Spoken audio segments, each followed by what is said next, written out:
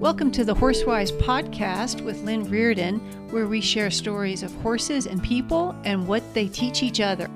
On today's episode, I interview Brent and Chris Graff on their very first podcast episode ever. I hope you enjoy the show and have a wonderful day. Hi, I'm Lynn Reardon, the host of the podcast and head coach at Horsewise. On today's episode, we have Brent and Chris Graff of Texas. This was an interview that I enjoyed so much. Brent and Chris are just so low-key and quiet and calm, and to no one's surprise, they're incredible with working with babies, with young, very, very young horses, and helping people learn how to work with those babies as well. So I don't think I've ever interviewed anyone who was as zen and quiet, yet said so many insightful things. Two things in particular really stood out for me. One was this idea of not just make the right thing easy, but make the right thing obvious. And the second was that instead of thinking about babies or horses as fight or flight, think of fight or flight or find a friend. And certainly in Brent and Chris, those babies have found a friend for sure. I hope you enjoy the interview as much as I did. I'm also especially honored that Brent and Chris chose the Horsewise podcast to do their first ever podcast interview. Well, Brent and Chris, welcome so much to the Horsewise podcast. I really appreciate you both coming. I know that pretty much the days are full of horses and that you probably just came in from outside probably like less than an hour ago. So I really appreciate your, okay, see, there you go. So I really appreciate your evening time. We're going to do our best to keep it focused. It's hard because we get excited when we can talk to people like you, but I just want to say I really value your time and thank you for being on the podcast. You bet. Thank you. And thank you for having us. Thanks. And so one of the things I always like to start with is a little bit of how I came to know who you are. And I am a well-known Facebook stalker. This is like a hobby of mine. So whenever I see friends and colleagues sharing information or kind of insights that they've learned from clinics, I pay attention. And that's how I first heard of you. Was there were several people who would share things maybe that you had said or talk about things they had learned from you in a clinic. And I'm like, someday I need to check him out. Like, he sounds really interesting. And then in the Horsewise Scholars Group, which is a podcast study group, we've been doing a series this month on teachers who teach the teachers. And one of our favorite folks to interview in that group and also on the podcast is Amy Skinner, who I'm sure you know. And sure. when I happened to ask her who some of her favorite mentors are, your name was first on the list. So I'm like, here's my opportunity to finally talk to Brent and get to know him and Chris a little bit. So that's why we invited you on. Like, I already had some knowledge of you. I was really intrigued by the things that you had done and how you approach your work. And so now I had the perfect excuse, right? We could say that you definitely are someone who teaches the teachers. So that's kind of the background on that. Wow, cool. Thank you. You're welcome. So the first thing I'd like to just sort of start with is you probably, I'm guessing, grew up with horses, always had horses in your life. Like, how did this all start? Yeah, I grew up on a small ranch up here in the Texas Panhandle. And, we were riding in Grandpap's lap before we could walk. So we grew up with horses, and he instilled the love of horses in us and kind of tried to teach us to look at them with a little more of a kind way than what a lot of people were doing. And I could have learned a whole lot from him if I hadn't already known it all. But anyway, he did try to teach us, and some of it soaked in. But yeah, we had let's see, I guess the first cattle drive that I remember going on, I was 5. And it was 10 miles, and we did it twice a year. I thought everybody got to do that. That's just a fun part of life. But I didn't realize how lucky we were. And growing up, the horses and the dogs were my best friends. And anyway, so I've always had a love of horses. And after college, I've always figured I was going to go back to work on the family ranch. But whenever, I guess about my junior year, maybe my senior year, I realized, that little old place is only going to support so many people, and they are all already there. And so I had to go out and find my own way. And starting colts was a big part of my uh, early adulthood. I started my first colt when I was in the sixth grade, and I'm Wow. I'm sure that Grandpap put a few rides on him first because he was just too easy.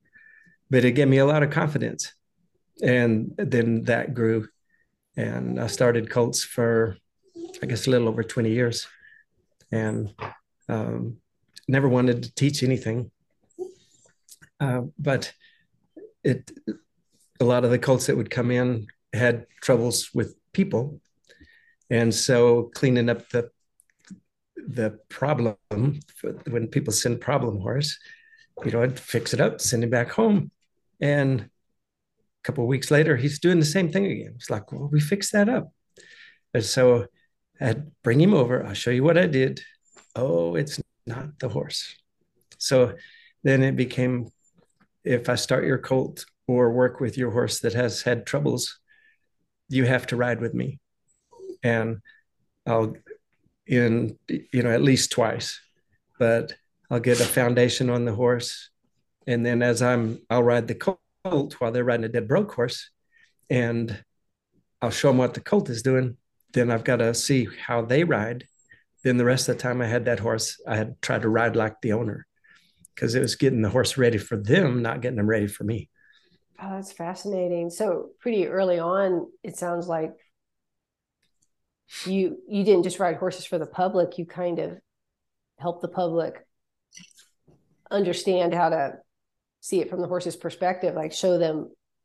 I mean, when I look at some of your work, it seems like you're demonstrating feel. Here's a dead broke horse. You can watch me on the colt while you're riding the dead broke horse, and just starting to develop this little bit of eye or a little bit of feel for the person can, without being harsh or saying this is what you're doing wrong.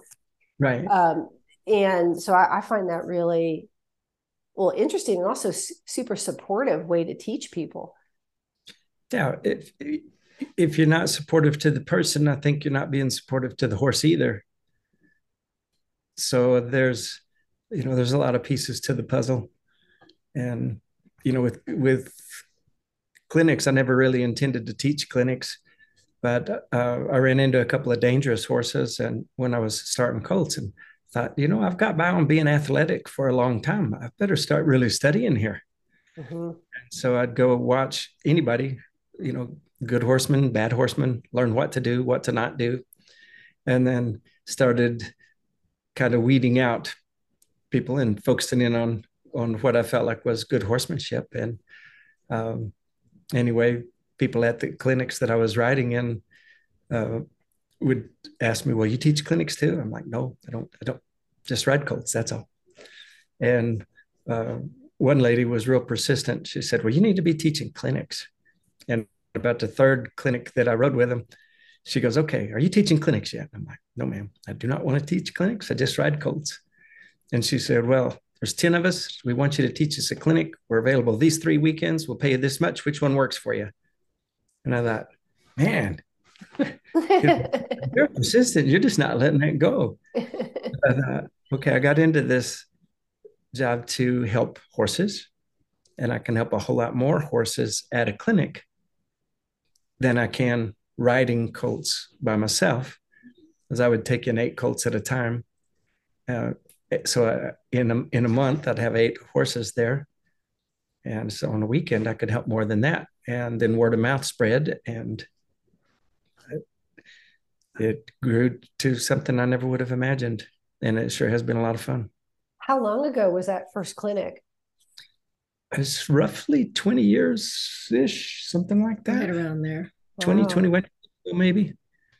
Wow. And so we do some traveling from mid August until the end of November. We're on the road the whole time, and in the Midwest and the South. And then I'll fly out a couple of times to Oregon and Washington in July and August. But the rest of the time, we're home working with yearlings and weanlings and getting them gentled and halter started. And we do a few young horse handling classes, is what we call it, where we take untouched colts from the ranches as yearlings and teach people how to read the horse and to work with the horse and how to offer these colts something they can understand and accept that will help build to their life what it's going to be. And that's a whole lot of fun to do that. We get a whole lot done in a week. And, everything that we do with the yearlings, whether it's just Chris and I or whether we're in a class, it's not for what we're doing this time, whether it's like today we just did some first trims. And it's not about this trim, it's about the next trim. Ah, cool. So can I get them prepared for the next? If we can get the colts thinking first, I think that's the biggest key. Let them have a chance to think. Mm-hmm. They're dang smart. So let them figure things out. If they get them in a thinking and learning frame of mind, they can get through any problem. And we try to introduce things in a way that makes sense to them. At first, they're little wild horses. Some of the ranches are, we work with some pretty big ranches. Mm-hmm. One ranch has 1.4 million acres in New Mexico. So, good size. Solid. Yeah, it's good size. Yeah. And so these horses run out in the pastures, big pastures. And like one of the ranches here is the JA Ranch. It was the first ranch in the Texas Panhandle. And we'd set up a date to have them bring the horses in. And the ranch manager called me and says, can we come tomorrow instead of today? And I'm like, well, that'd be fine. He goes, well, good, because we can't find the colts. They ran through a lot of Paladera Canyon and some pretty rough country. Oh gosh, we can't find them. We're going to have to look for them by helicopter and then bring them in. And I'm like, sure, that'll work. And brought them in, but they were hiding down in the breaks. And it's kind of funny when people come to the halter starting classes. We get emails from people saying, "Well, are these horses that were born at your house in a stall?" And it's like, no, they're as close to wild as you're going to get. I would venture to say, if you agree, even more so than people who adopt Mustangs, because Mustangs have been in the pens around people a lot, for quite a while before they're put up for adoption. Yeah, that makes sense. Yeah, some of them have been around people, but not too much. But at first, we try to go with them, figure out their tendencies and use their tendencies or stay a step ahead of them, and then go where they want to go. Then ask them to come with me for a minute, then go back with them, then blend in with me, blend in with them. Then the next thing, you just go in together. And it's not very long until they're leading up real light on the rope. And we look at the lead rope as our reins. They're all going to be riding horses. So we're getting them ready for ranch life. Well, some of them are performance horses too. So we get them ready for that too, whether it's rein cow horse cutting or the ranch horse competitions. We do a lot of those. The yearlings who come in like that, do they stay with you up until they're started under saddle, or are they only with you for a short time? They'll stay with us about a week. Okay. Then we'll send them back home and they'll turn them out. And then a year later, they'll start them under saddle. That's cool. One of the ranches, the Singleton Ranch in New Mexico, we'd start all their colts. And then the next year I go up to their place and we start the 2-year-olds under saddle. And so I run the start and we work all together there. And it's so much fun watching those little babies grow up. Yeah, I bet. I don't mean to interrupt, but this is something that I've really found intriguing about your work. So I have never really worked with, I've never started colts. I started 2, but it was kind of one was totally by accident. And the other one kind of started himself. I just happened to be there. He was one of those. But one of the things that I've been interested in just personally is most of the horses that I've worked with, and it's not like I'm finishing them, Brent, or anything like that. I get interested in the groundwork and the first few rides and trying to see where these horses that some of them have a fair amount of limitations where they can do a job, right? But I came to realize pretty much this year how the fact that I have no knowledge of what a clean colt is like, right? How that is really difficult it's a big gap in my knowledge because I don't really understand what is, quote, normal or what the potential is. Everything I've handled, particularly in the last several years, has had an unusually heavy amount of braces. These horses are running to age 10 or 11. You know, they're cool horses, but they're one big brace. You know, you just have to kind of figure out how can I help you. So I love that. You have to carry some baggage too. Mm-hmm. And then you have to undo that and then try to start over. But their first experiences, that's their foundation. And if it's a solid foundation, later on when they get worried, they'll go back to that. If it's not solid, when they worry, they'll go to that too. Yeah, that makes a lot of sense. Yeah, if you can lay that foundation solid, then that's what they go back to. And they've got a heck of a chance to be good, solid, productive horses. And really, I guess they've got a heck of a chance to get along with people, even though some folks are, yes, goobers would be about this word. That's a technical term. That's a technical ranch term, right? Yeah, it's insider term. You don't want to say that, but you know. You just did. Did I? Okay. I was getting ready to bleep you out, but that's okay. Yeah, she tricked. I tricked you. That's, I'm so disarming, and then boom. But I'd put myself in the goober category just to make that clear to my listeners and everything. I have no experience with yearlings other than if I've been around yearlings maybe minimally, my instinct has always been to kind of leave them alone, like a short yearling, particularly, let's say. That's great. Leave them alone. Let the mama do her job to start with. Let them figure out how to use their own feet. Let them figure out how to.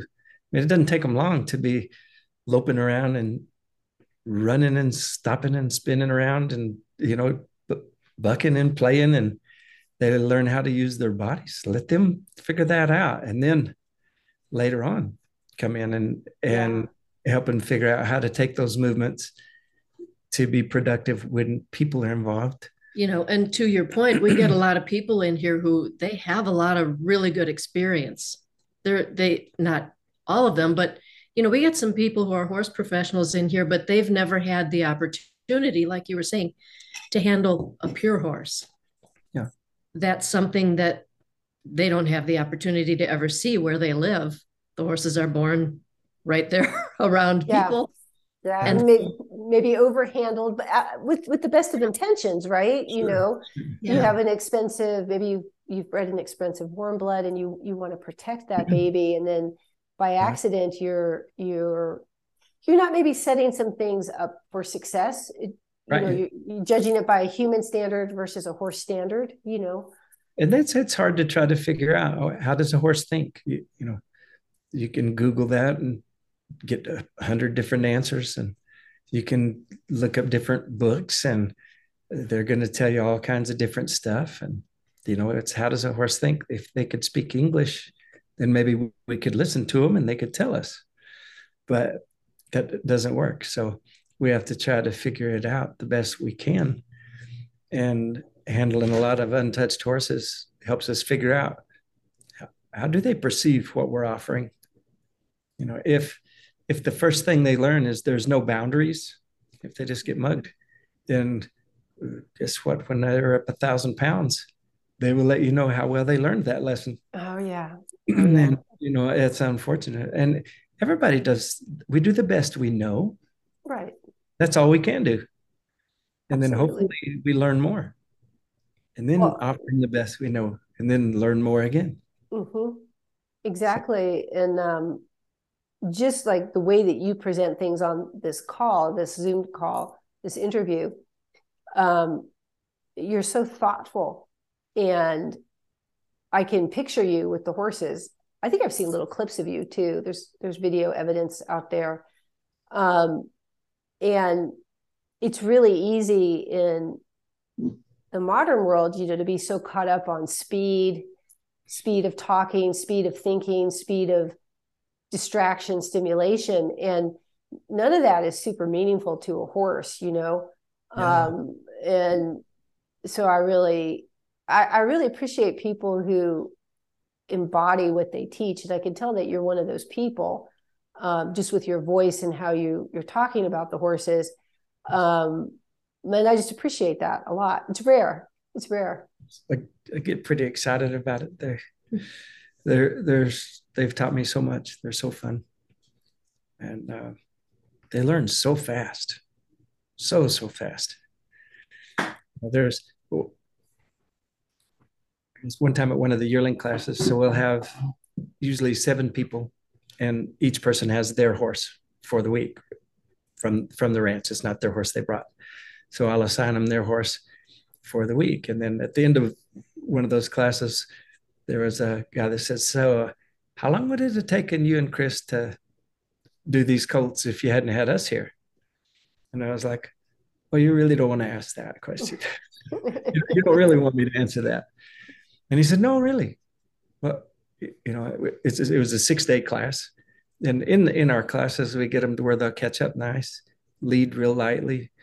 We'll lead them through gates, send them through gates, get them accepting saddle pads. We've got a saddle pad with a cinch on it, so we cinch them. Oh, cool. So they've already felt that before they go to the colt start.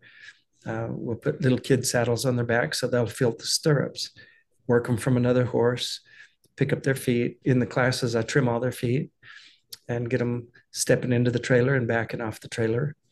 And tying, yeah, almost forgot about that. And we'll give them their shots and warmer. And, they would do that in, 6 days pretty easily. And so he said, so how long would that take? I said, really? He goes, no, really, I want to know. I said, it would have taken with this group probably 3 days. Oh, wow. Yeah. And he kind of deflated. It's like, teaching takes a lot of time. Mm-hmm. It's so much faster if you're not teaching. And, Chris and I have been doing this for a lot of years, and it's easy. You just know what each other's going to do. And each of you puts your strengths on the colts. And so you just roll with it. But the colts are fascinating. We learn so much from them every time. And I think you're going to see me one day up there. I can tell this probably would be a good thing for me to do. And it makes me feel a little bit like I don't know anything. The idea of going up and working with you guys. And so I'm thinking that as I'm listening to you, and I'm like, well, that's probably the right way to be, right? Is to feel like you don't know anything, like you're open to what that colt is presenting to you and adapting to it. And this idea of maybe setting it up so the colt can learn and you can learn by doing that. And I really like horses that at some point have been taught to think. It's a big thing, and even with these horses that I work with, who are all super cool horses, it's very hard to make a horse still run when it's 10 years old at the track. Like that horse has to have something in it that it wants to do that. And so they tend to have really kind of interesting personalities in a good way. But what I have found is that if I'm being attentive and I set something up so that horse can learn it, it's like he owns that knowledge then. I was talking, and so it's not like you have to reteach it. It's not like a mechanical cue. Yeah, it's not just repetition. Right. Yes. Okay. And what we try to do, and you mentioned groundwork earlier on, whether it's the colts or whether it's our going horses in the clinics or, horses that come with some troubles, can we teach them how to find the open door? Oh, that's a great way to put it. And so I have to make sure that the desirable result, there's an open door for that. I can close one door, but another one has to be open. So it's not, a lot of people just think in terms of pressure release or treats. It's like, there's no treats, but sometimes there has to be a little bit of pressure, but it's more to block the undesirable. Like if they're fixing to run you over, you kind of want to block that. That would be a no. Yeah, that's typically a hard no for me. Yeah. That generally does not even cross their minds. They'd rather get away, than to fight you. They'd much rather leave And so you got to always give them an option to move and let them be right. Let them feel right. Then pretty soon they'll go, oh, is that what you meant? And then pretty soon they'll say, let me show you what else I can do. That's so cool. Let me show you what I figured out. And they're just like, okay, let's go. Let's roll. So I love when they feel proud. I'm talking about horses in general that I've worked with, not colts, but there's something about building on that. So the other day, one of my helpers at the charity, we were saddling a couple of horses, just trying different saddles on them, getting ready to restart them. No big deal. This is just kind of seeing a lot of times the ones that, even if they've had a lot of time off, we give them a lot of time off. These horses that came off the track after a long career, they might be reflexively a little girthy. And I'm like, well, is that a reflex or is there something going on? Is there something we need to look at? Is there ulcers? What is that? And also, how does this saddle fit? I like to personally always ride in a Wade tree the first time I'm doing it, but we'll put like lighter saddles on them and just get an idea of their feel and how they feel about, again, like the girth and the cinch or whatever. So this one horse, he's had over a year off with us, which I know sounds like a lot, but he only has one eye. He raced till he was 12 years old with one eye. He lost it as a baby. No big deal. He adapted fully. And when he came, he was just super body tight. And I really felt like he just needed to be a horse for a while. And he seems like he's really like that. So we pull him out, and he'd been really skittish and shy, worried about the flag. He'd been all tight whenever I'd work with him. I was just going real slow. And it seemed like there'd been a change lately, just even going in and out of the gates. He was getting so light going in and out of the gates. Something really small, right? It's not like I'm taking him barrel racing. It's just like, well, he goes through the gate so much better. Like that was a big deal for this horse. That took probably, say again? Good for you for noticing. Oh, thank you. Yeah. And I get into these little weird details because, again, these horses, they have pretty big personalities in a good way. So I feel like they give a lot of feedback if you just pay attention, right? So we put the saddle on him, and you could just tell he was like, I'm so happy to have the saddle on. He just kind of glowed with this kind of quiet pride. And I'm like, oh, this one I need to start working with. Like he is ready. He's really wanting this. And so it was just very interesting to see that versus like even maybe 6 or 8 weeks ago, we would have had a different response. Not that he would have been wild or in any way, but he was really letting me know that, hey, if you want to get on now, that would be great. And I'm like, well, you still need to work a little bit on bending. Like, let's just just for my sake. But I appreciate the invitation. Like it was very much an invitation. Sometimes these guys, with the groundwork, they're like, what are you doing to me? I don't get it. You put the saddle on and they're like, oh, I understand that. Please get on me. And I'm like, right. You still need a little more, though. Like I said, a little more steering. So anyway, I love that moment because that told me that even though we'd been going with this particular one, he seemed to need a lot of time, that had been the right thing for us to do with the knowledge that we have. You know, someone else might have done something sooner, but that it was working. It was working together when I saw how he responded to that. It's not we shouldn't put a time frame on something like that. If you go back to that gate, okay, he went through the gate easy. Okay, they should go through gates easy, but you think about his past, the tension, the excitement, the stress, sometimes the franticness in the starting gate. Exactly. Sometimes there's a lot of pain there too, to get them in there and try to get them to settle and, you know, trying to get them not to get out too fast. And there's a lot of confusing things there. A lot of racehorses get troubled at the gate. That's huge for him to go through a gate because it's similar to that starting gate. Absolutely. Also the stalls. How do they get to come in and out of the stalls? How do they feel when they go in or out? You know, have they been tangled up in a stall? Like if they get stuck in a door, or they come out too fast, or if they start to push through someone and then they get beat up for it or reprimanded for it, then okay, now I go too slow. Now you're rushing me in. You're got somebody behind me spanking me to get me to come out. What's the right answer?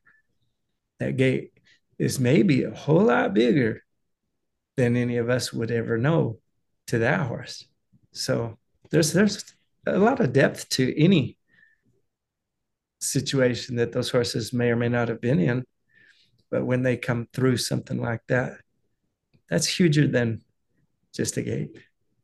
I love those little moments. And I think, again, those particular kind of horses lend themselves to that. Just a quick anecdote about this particular horse. So, he's blind in he doesn't have a right eye. So, and when he came, so most of the horses that come off the track after running that long, they have, as you can imagine, pretty abysmal leading matters. Like they're just like, so I'm on top of you and that's the deal. And it's like, well, no, that's not my thing. Sorry. So we need to kind of really start with that whole discussion first. And this horse, he's a smart horse. He's a nice horse. He was the worst I'd ever had by a mile. And what I came to conclude was that they had used the chain on him. The people who'd had him last liked him and they cared about him. It wasn't, a lot of times people don't understand the framework at the track. These are good people, but he had come to rely on that chain like it was a seeing eye dog. Oh, so he's I don't use a chain because the only way to stop using the chain is to stop using the chain, right?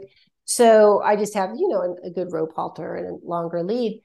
Right. And so I had a different mechanism for saying that's a no, like you can't do that. I'm going to try to help you find a way. And he got really upset because he wanted that almost, not that he wanted it, but he was really looking for that as a boundary. And he understood that. He understood that. So I felt with my crazy rope halter, I almost felt dangerous to him because it was a different set of rules. And so like with a blind person, context is everything. Familiarity is everything. More so maybe for a horse, right? So he's like, he understands the track environment. He understands the track tools. Here's this lady in a yoga, jacket or whatever, with a rope halter saying, you can't go past me.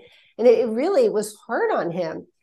And I realized we did this little compromise. So he, again, doesn't have a right eye. So he always wants to turn his head to the right when I'm leading him. Well, normally that would be, no, I don't, I want you to be with me. Because if your nose is going that way, your whole body is going to go that way. Right. But I came to understand he needs to look. He's got to be able to see that. He's got to be able to see. And so we worked out this compromise, which is that you can look when you need to, if you can come back when I ask you to, and I will then invite you again. And also we have a thing about how far away you are from me when we're doing this. And he was like, all these rules. Like he was just very so silly. And with the gate, his whole thing was he was very polite coming out of the pasture. Going into the barn. I keep them outside, but if we have really bad weather, we put them in. But it was going back out.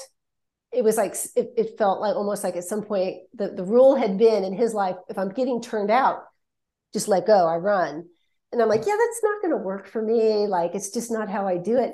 And he was a little bit distraught that he was not being given that was not the open door. There was a different open door. He was used to, I don't look for other open doors. This is the door. So that's why it was so interesting with him, with the one eye, and kind of unpacking those layers rather than just saying, oh, he's just rude, right? But he wasn't. You could tell he was a horse. He really, when he would get upset and he needed to jump around, he would try to do it, at a reasonable distance. I always highly encourage them to do it at a reasonable distance, but he was really putting himself in that position. Like he did not want to, he wasn't out of control. So anyway, just speaking to all those things you just said, this horse was a good example of that. You could have just dismissed him as rude and hostile. But he was really trying to work with me. And once I figured out that he really needed to look, and as long as I set some basic parameters up for that, he really, you could see his mind. He was learning to find that, to search for that open door. That was the thing that was so hard for him, is that I'm used to doors closing. The chain closes this option.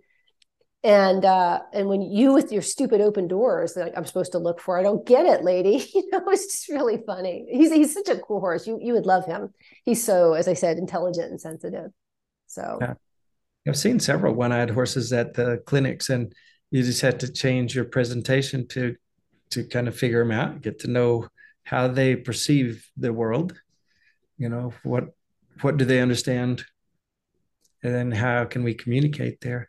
And with any horse that we work with, it's like, okay, what do you understand? And they can't tell me in the language that I speak.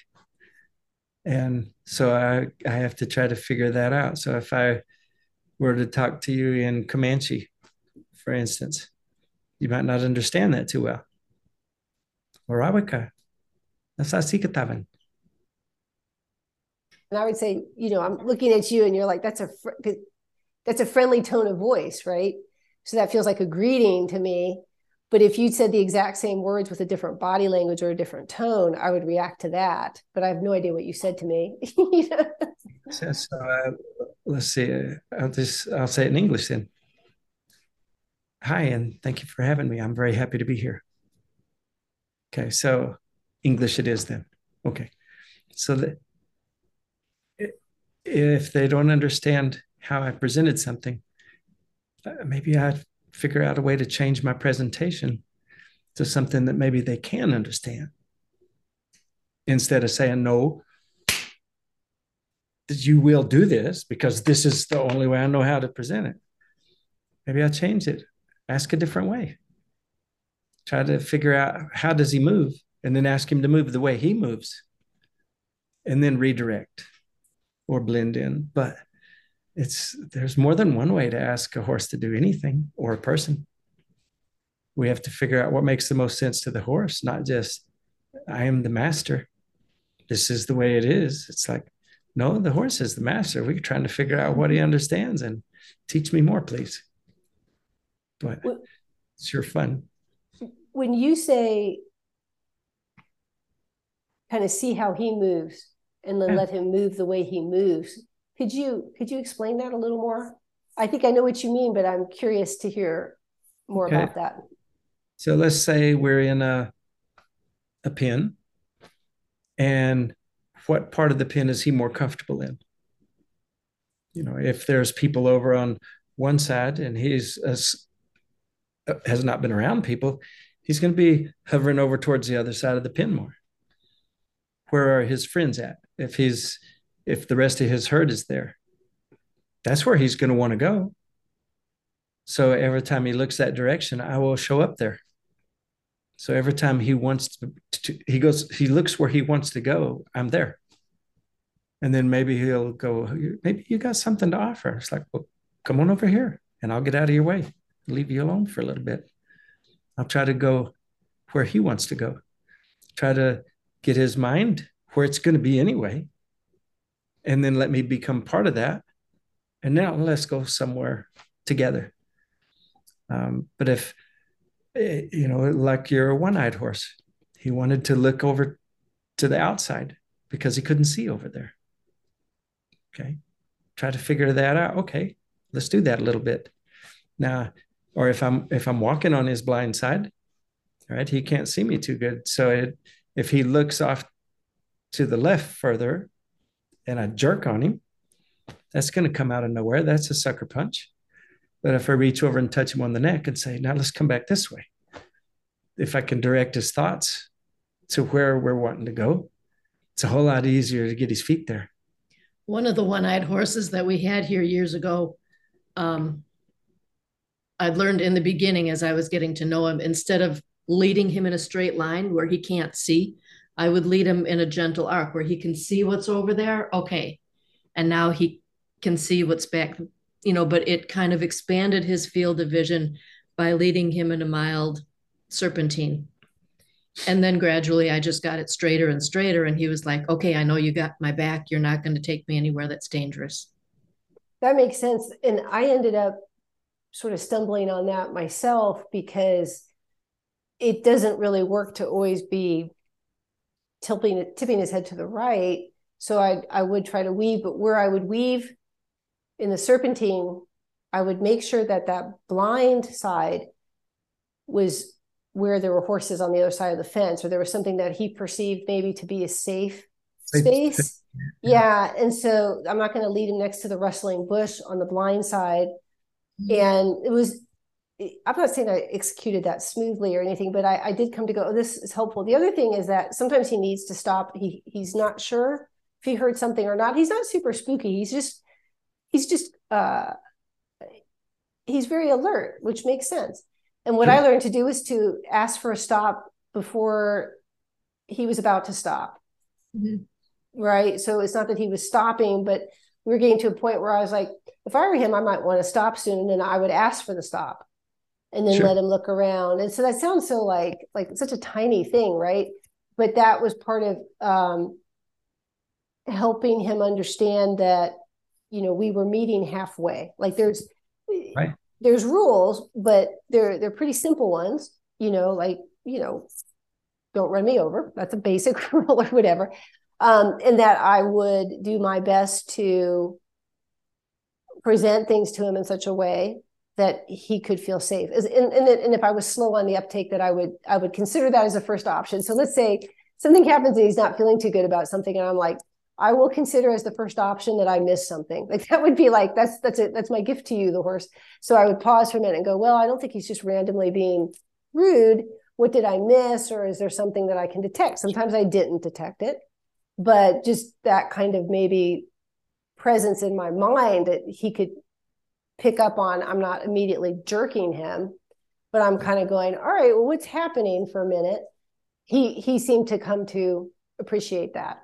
But interesting, because it was my first one-eyed horse, and a horse, again, that had run at the track that long with one eye, very admirable athlete, I feel like, very, smart horse. It just was an interesting tutorial for me. And I've come to find that if you try to rush them, or if you try to slow them down, those are both things that kind of get you in the wrong frame of mind, or you get in the wrong tone between you and the horse. So sometimes I've sped up when I was thinking we need to go slower. I'm talking in general now, different horses, where I'm like, well, you've only been here a month. You should need more time. And the horse is kind of looking at you like, I really need to do something. And like, okay, I guess I need to change what my expectation was for how much turnout time you need. Most of the time, though, it goes the other way. They will usually want to go slower than faster. But every now and then I get one that's really needing to get to the next thing sooner. It's just something that's the way the horse's mind is, or he learns better when he's asked to do more of a puzzle with his feet or something like that. So each one is different for sure. And when you take a horse that you don't know, then you don't know what their past has been. You don't know where they handled well or were they not. And you deal with a lot of off the track horses. There's a lot of good handlers on the track. Absolutely. Definitely. There are some poor ones too. Any discipline, pick it, doesn't matter. There's a lot of poor handling. There's some good handling too. And you don't know what they've had. So you have to kind of experiment to see, what do they understand? What does this mean to you? Is that what I meant for it to mean? If it was, awesome. If it wasn't, maybe I need to change my presentation a little bit. And then we got to try to figure out what language we can talk together that makes sense. And it's an ongoing journey to try to figure them out and to learn from them. And that's really what people talk a lot about feel, and it means a lot of different things to different people. Yes. It's very hard to teach, obviously, but that's what it means to me, is adapting to the individual horse. And you do have to have some skills, the fundamentals of a language, an understanding of their feet, an understanding of how their body works as a horse in general, right? And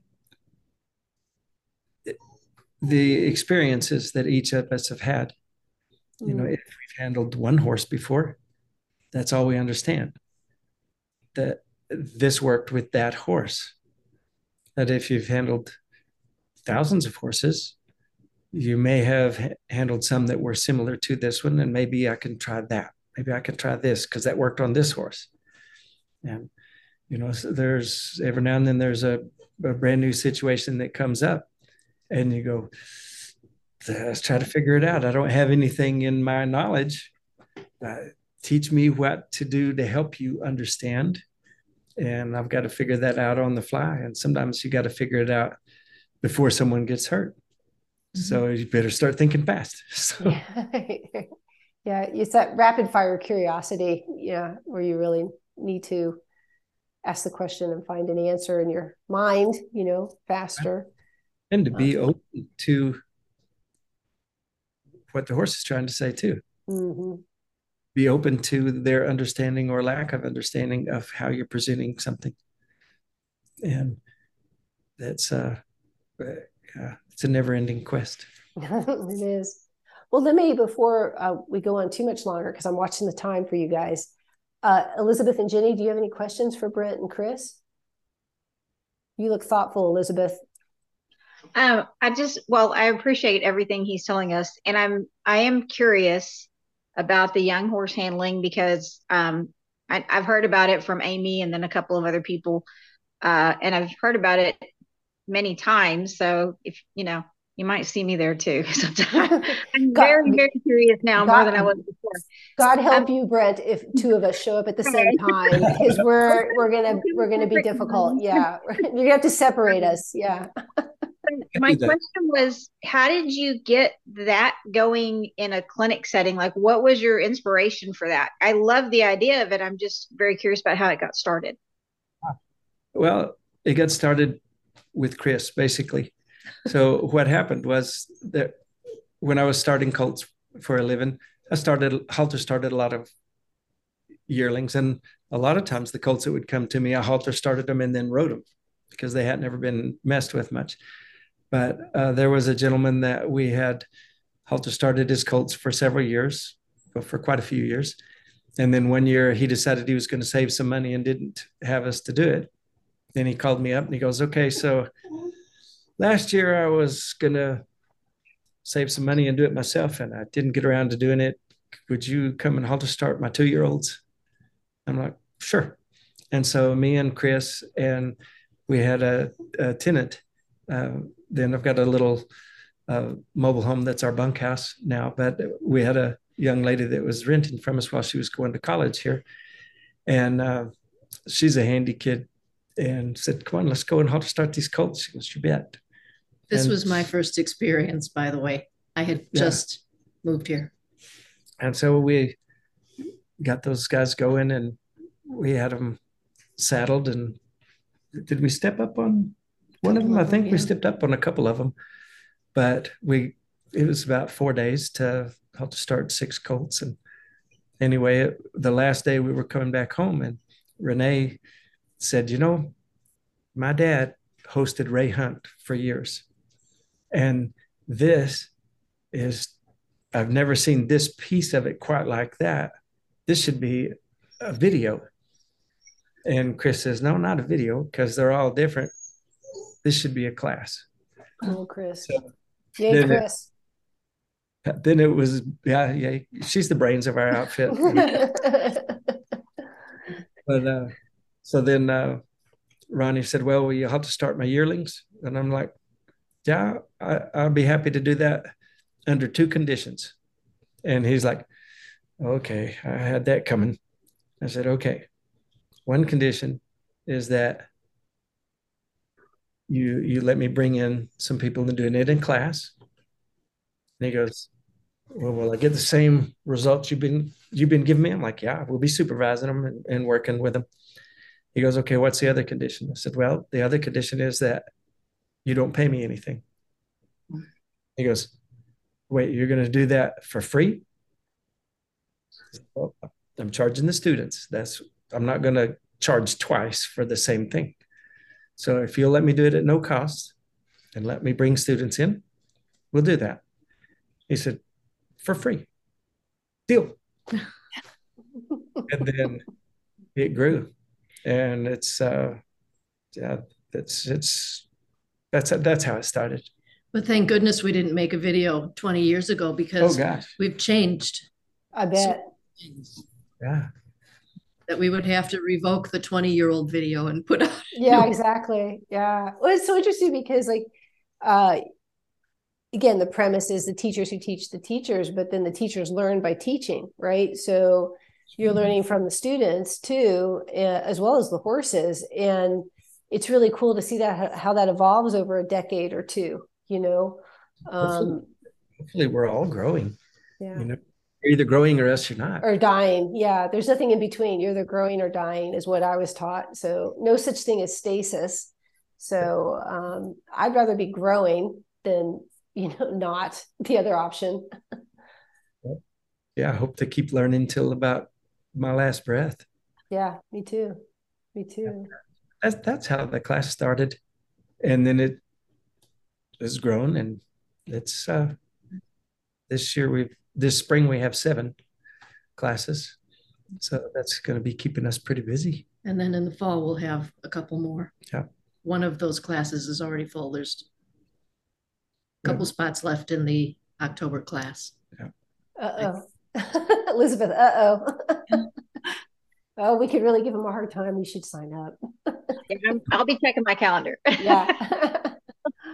Jenny, do you have a question? I don't think I have a specific question. I mean, it's been very helpful. I mean, I love how you talk about with your young horses going with them. You go with them. Yeah. You go with me, and we'll go together. I'm just recently bought a 17-year-old horse, and I'm kind of finding that it's helpful for me to kind of listen to him and say, okay, I'll go with you, and now I want you to go with me, and eventually we'll go together. But I think the thing that's really resounding with me, I think what I hear you're saying is that it's okay to screw up. Like, you can make mistakes. We can make mistakes, and we all will. Yeah, and you just got to listen to the horse. Learn from those mistakes. Yeah. If you don't learn from the mistakes, then it's just a mistake. If you learn from it, okay, now I can grow. That was Smidgen that jumped up to join us here. He was checking y'all out. She says, she says we're okay. Yeah. Do we get a pause up? Or? That's our guard dog. So she'd been trying to join the conversation for about 40 minutes. So I was like, they either have a really strange child or that's a dog, because I never quite saw her. And you don't want to ask in case it was a strange child. Like, that would be awkward. But I could, at some point, I think I saw her tail, and I'm like, oh, it's a dog. So cute. Yeah, it's,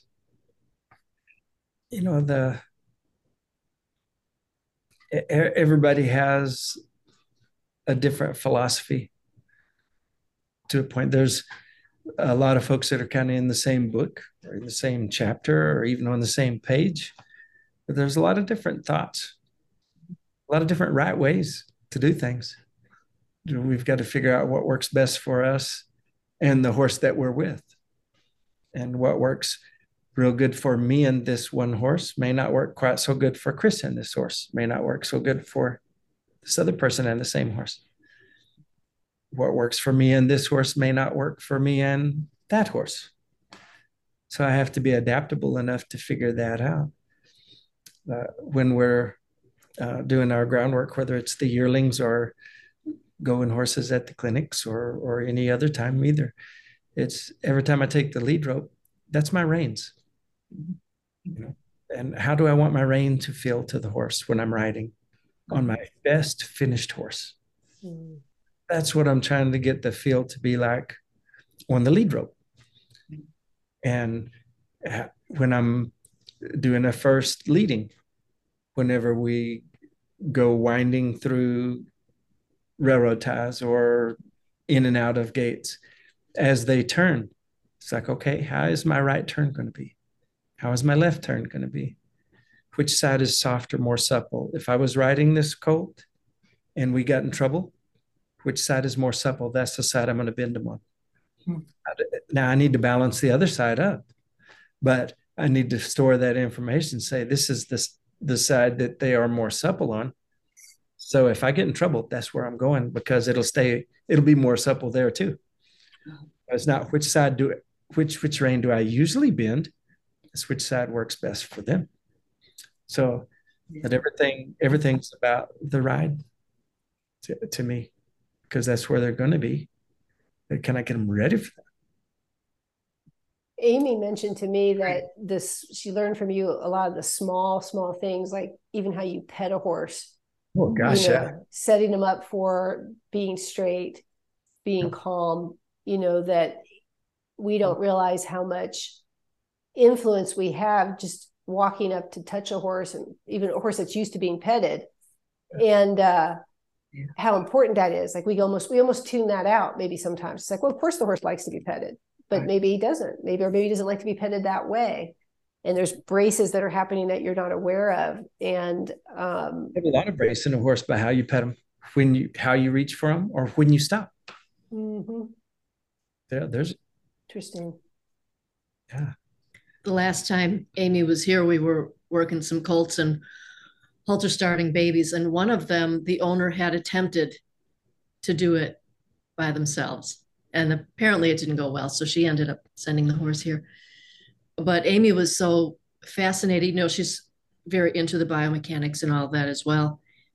And we were following him as he was doing the first leading. We're out in the arena, and I'm saying, now look at how that horse is pacing, actually pacing instead of a 4-beat walk. And I said, that's because of the way when people try to do a little pull to halter start them and then release when the foot comes, and then pull and release again, there's a brace with every single step.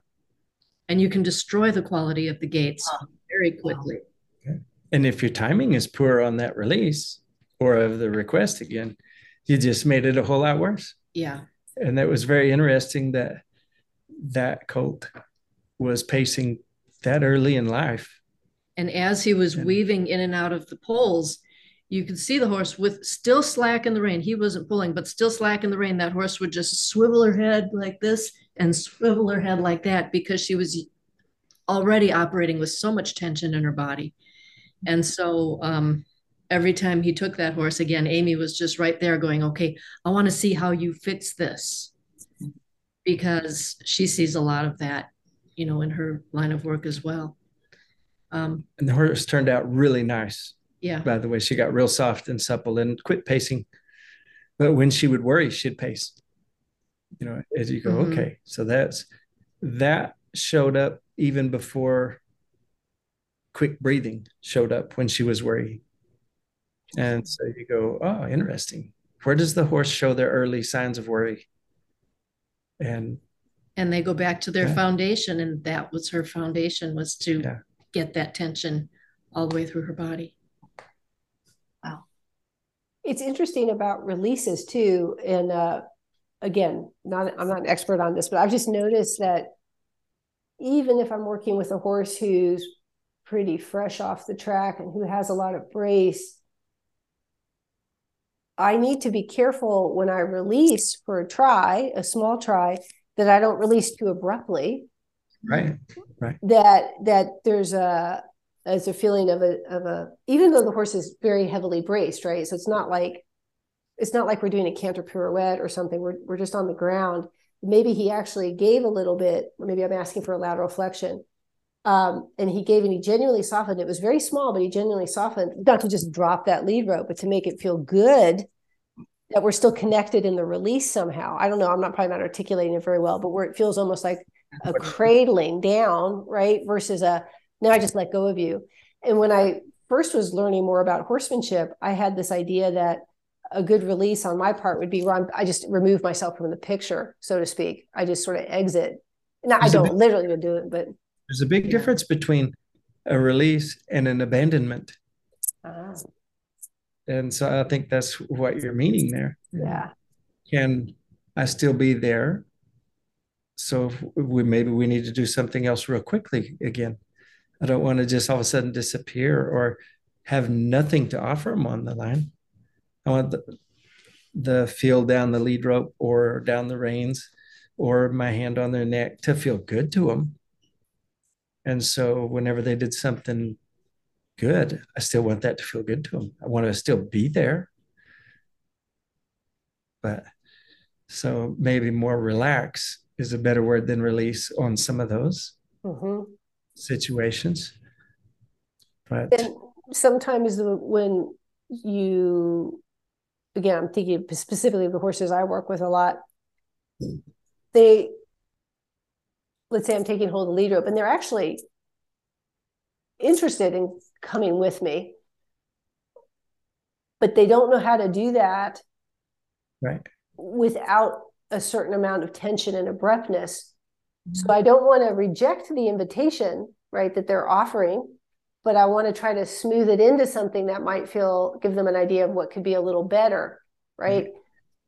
If you get fixated on someone watching you who might not see anything different about what you're doing, you get in trouble, right? But if you're just like you and the horse, it's like trying to sort of give you this feeling of, I appreciate how you're offering. I'm glad you're coming to me. Can you do that a little bit like this? And so it becomes really, even though on the surface, all you're doing is you've picked up the lead rope and you've moved like half a step together. But that's something that maybe over the last year, I've really noticed that some of these horses, their way of seeking a connection or contact might feel really heavy, but there's actually a genuine offer in there, and learning to see that rather than just saying, well, that's too heavy for me. It's like, well, I can see the expression in the eye is softer than what is the feel is on the lead rope in that moment. How can he's thinking about something softer. How can I reward that in a way that makes sense to the horse? So it can be very complex, and in a good way. Like and then you get the response from the horse where maybe they soften more, or maybe the fifth step is a little bit more smooth, or without it ever being, I want you to do this a certain way. I want it to feel good to you is kind of maybe more the thing. Tom Dorrance talked about trying to know what happened before it happened. And it's not just seeing the result afterwards, it's seeing the horse shaping up for making the change.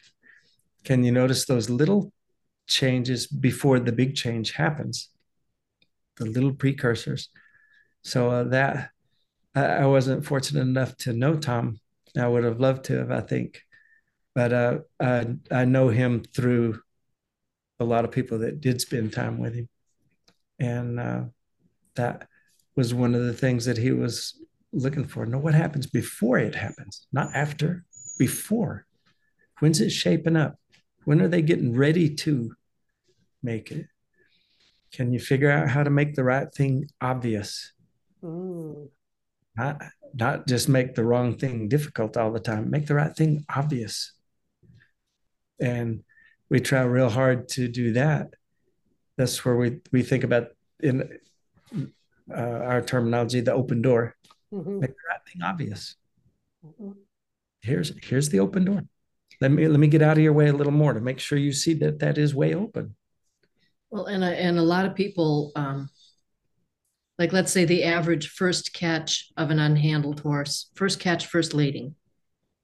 I timed a whole bunch of horses a while back, and I think I put a post on Facebook. It takes 30 to 40 minutes from the time the horse enters the pen until the time we've let him through a bunch of other different size round pens, and then out into our big arena and around and through some obstacles, and then go and take the halter off. It takes 30 to 40 minutes. And some people were like, well, you must be putting him in a squeeze chute to get the halter on. No, we're not. But he's so good at seeing where are they thinking about going anyway? What are they going to do anyway? That it almost seems like the lines get blurred in the horse's thinking. Was that my idea or yours? It doesn't matter. And and before you know it, it's just like, this is what we're doing and this is where we're going. And they're like, okay, And it's not just moving away from pressure, it's moving into something that's softer. Make them hunt. That's good. Help them hunt for it. You don't just think, I got to get this on them. It's like, can I get you to show some curiosity here? Can you reach towards me just a little bit? Or if I've got, used to be, I would rope the horses on the first catch and then work my way up to them and get the halter on. And then we had a group wanted to come to one of the yearling classes that was all from a horse rescue group. And they said, what we want to get out of this class is a way to catch horses. None of us rope. None of us want to learn how to rope, but we have to seize horses. So we got to figure out how to catch horses. And so anyways, it's like, okay, thank you for letting me know that early. And then Chris and I sat down and thought, okay, how can I work that out? Because these horses are sure enough untouched horses that we're dealing with. And she said, you know how a lot of times you kind of wish that your arm was a little longer and you could just set the loop on them instead of tossing the loop on them? I'm like, yeah. She goes, the grabbers like old folks use in the park picking up stuff off the ground? Why don't let's take a grabber and hold the loop out there and try to draw the horse into it? Just, like when you're drawing them in the pen, just be there with the loop. And I thought, well, that's ridiculous.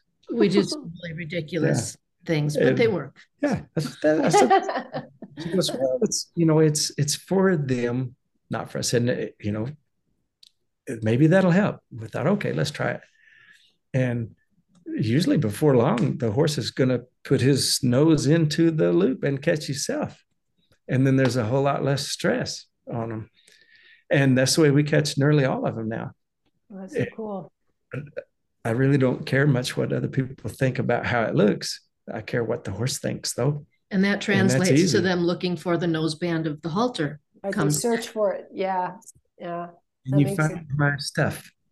So I can put a halter on a horse from about 6 feet away. Wow. Without ever touching them. Yeah. We've got a specially designed halter and special gear that we've kind of just made here at home. Yeah. Just let things adapt. And how can we make it less stressful for that colt? So if we think about the horses that we had 10 horses here that are going out tomorrow, and this evening the next group came in. So if you think about these horses that just came in, okay, their first interaction with people was when they got weaned from their mamas. A lot of times they'll just sort them through a series of gates, put the babies off with some older geldings or older mares, send the mares away, and now they're separated. That's a pretty stressful time, that first handling there. And then whether they were ever touched or not. Now, all of a sudden, they are put into a little box of a trailer and then driven for how long to get to our place. And now they've been taken away from everything they know. Everything is familiar. Just this one little group of colts is all that they know. And now they're in a strange place, probably in the smallest pen they've ever been in their life. And now somebody's trying to sort me off of the only thing I know, these other 8 babies. Now you put me in a pen all by myself and some strangers in here. What's next? That's a lot of stress. Mm-hmm. How can I make it less stressful? The first time a halter is on their face, they've had mama's milk on their face before. That's about it. That's pretty stressful. They're real constricted. What happens when you're real constricted? Well, you die. That instinct runs really deep, and it's real close to the surface on the untouched horses. And how can we make it less stressful? But in that moment, a lot of people talk about, as if they're the only options, fight or flight. Yeah. And it's like, no, the first thing they're doing is looking for a friend. And so, fight or flight or find a friend is what we've been saying for a long time. And I started to hear other clinicians say it now. So I'm glad that's spreading. Cool. Yeah. Because it's an important piece in the mind of the student. If they think the horse is going to do only fight or flight, that's pretty horrifying. And what you're trying to do is offer friendship. Yeah. Sometimes some of those colts are so scared, they're not going to hunt for you at all. We'll bring in an older horse. Mm-hmm. We've got a couple of horses that we use a lot. One of them is 35 years old and still loves to work. Yeah. And when he comes into the pen, he owns the pen. and he settles those guys so fast. And they're like, Uncle Cayman, you're here. I was wondering when. I bet he sells the people too. Oh, yeah. He's been doing that job for decades. Yeah. And so he knows exactly what we're doing and how we're doing it and what we need to do different. And he will tell us what we need to do different. That's so cool. A lot of the things that we do, we've learned from him because he's guided us that way. Yeah, he's one of those horses that just loves his job. He's always loved to work. His fourth ride, we gathered to pasture cows. Wow. And we took our time, but he's like, all right, let's go. Got it. Now let's go to work. And he's done his job ever since. We need to send you a war horse because the ones that really enjoy being outside, being open, they love to work too. Yeah. And so that'll be fun. I think everybody should have a war horse, particularly people I like. So I'm always trying to figure out places to plant really good ones. So, well, on this note, I think we should end because we've actually been talking over an hour now. It's kind of, I know it goes really fast. And I could talk to you both like for another hour, but then you'll never come back. So I'm hoping we can talk again. I'd love to keep learning from you if you guys have the time and availability, maybe in a couple months or looking at your schedule, because this definitely is a big piece that for me is just not there. I've never dealt with this, untouched colts. And it's kind of, as they say, the answers are in the beginning. And I have no idea what a truly clean beginning is like. So I think it would be really interesting to learn from you.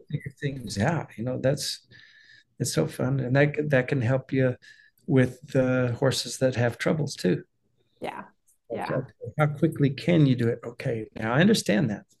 Now, how do I present it to you where you can